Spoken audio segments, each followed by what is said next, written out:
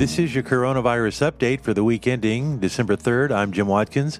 Here we look at data from week to week, including growth trends, deaths from COVID-related illness, as well as the weekly VAERS report from the CDC, plus news with impact, COVID-related news to keep you informed, information provided by the CDC, the World Health Organization, Johns Hopkins University, as well as publications including the Associated Press and the Epoch Times.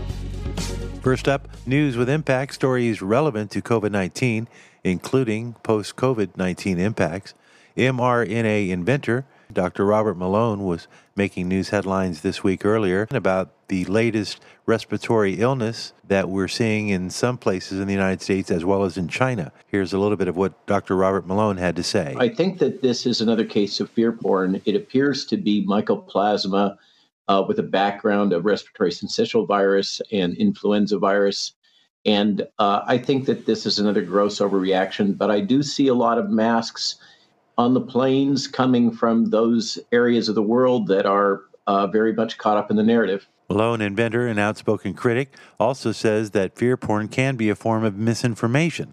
But this is now being amplified, and it's been through a series of events. The WHO raised questions, and then we had a burst of amplification of the usual kind of fear porn from Reuters and Yahoo News.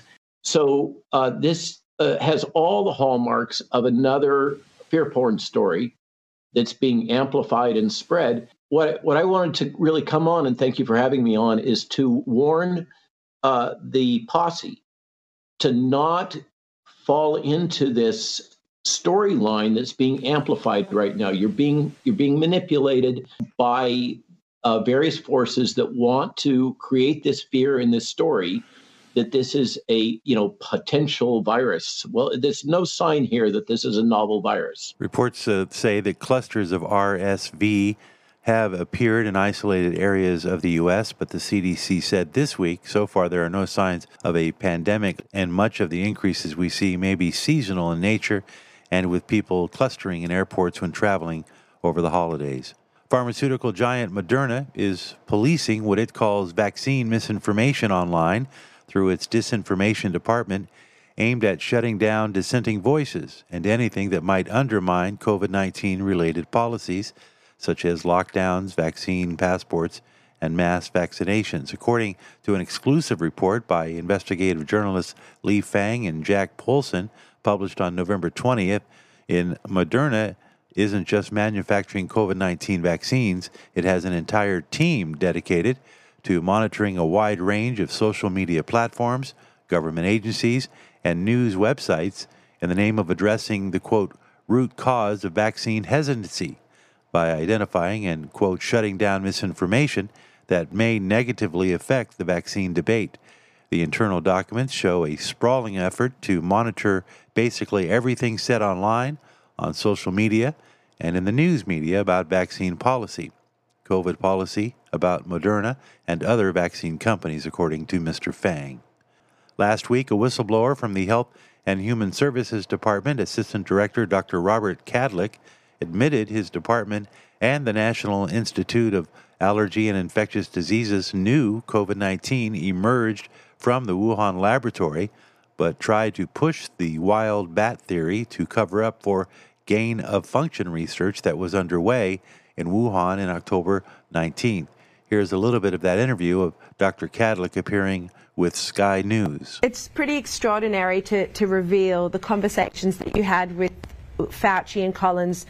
It's pretty extraordinary to publicly say that you did try to downplay the rhetoric around a bioweapon and a lab leak.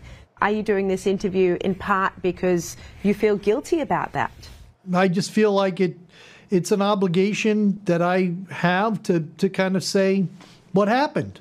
And I think to factually try to portray this, not to get sympathy or forgiveness, but more to saying factually, here's what happened. This is what we tried to do. Did it work? No. That's from Sky News, Dr. Robert Kadlec. At the time, gain-of-function research was illegal in the United States. It still is. Meanwhile, Dr. Anthony Fauci is expected to speak to congressional leaders behind closed doors this week to disclose what the U.S. involvement might have been with the COVID-19 novel coronavirus and what role, if any, NIAID or the Health and Human Services had with Chinese health officials. Thus far, the federal government has not announced what it would do if it was found that Dr. Fauci or former NIH Director Francis Collins was involved in sponsoring GOF research. From the Epoch Times, the new BA.2.86 variant, unofficially known as Parola, is taking hold in the United States. Between October 28th and November 25th, its prevalence increased from 1 to 9% in the United States, according to the U.S. Center for Disease Control and Prevention, the CDC. The World Health Organization designated Parola as a variant of interest on November 21st, yet it also found the public health risk posed by BA.2.86 to be, quote, low at the global level. Parola is derived from BA.2, an earlier Omicron variant. Other variants derived from BA.2 include XBB.1.5, which became the dominant strain in early 2023.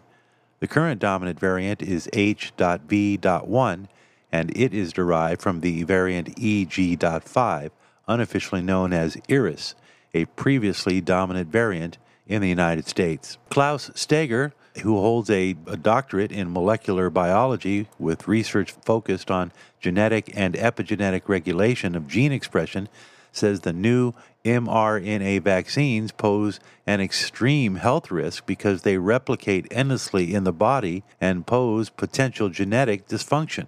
The new mod RNA contains agent messenger RNAs that not contain. Moderna and Pfizer announced recently they would utilize the modified RNA to improve vaccine efficacy. Steger writes in his published opinion in the Epoch Times, quote, mRNA vaccines are not made with messenger RNA, but with modified RNA. The so-called vaccines are gene therapy products, as mod RNA hijacks our cell's software. We have no possibility at all to gain influence on mod RNA after it has been injected, end quote. Steger also asserts, quote, as we discovered with mod RNA, the spike protein is poisonous to our bodies. We know that mod RNA results in the production of more spike proteins than would be available during a natural infection, and we know that repeated boosters cause immune tolerance, end quote. And those are the stories with impact this week on your coronavirus update. Now we look at trends across the United States. 3 deaths reported on Sunday in the United States from COVID-related illness. Week-to-week average daily deaths has decreased from 60 per day to 27. Daily new cases has dropped from week to week, with a little more than 80,000 to 62,000 new cases per day. For context, consider the peak number of cases per day was in January 2022, with over 775,000 cases. A look at the latest VAERS report, cumulative totals of adverse reactions to all vaccines. There have been reported 36,500 deaths, just under 21,000 cases of heart attacks, 27,655 cases of myocarditis, and just over 5,000 miscarriages. These numbers are derived from the CDC and published weekly at openvaers.com. Those are the numbers, and that is the latest this week on your coronavirus update. And of course, we report every Monday right here, and we will update you next week for more news and information. Jim Watkins reporting. Be safe and informed. Facts, not fear, on the coronavirus update.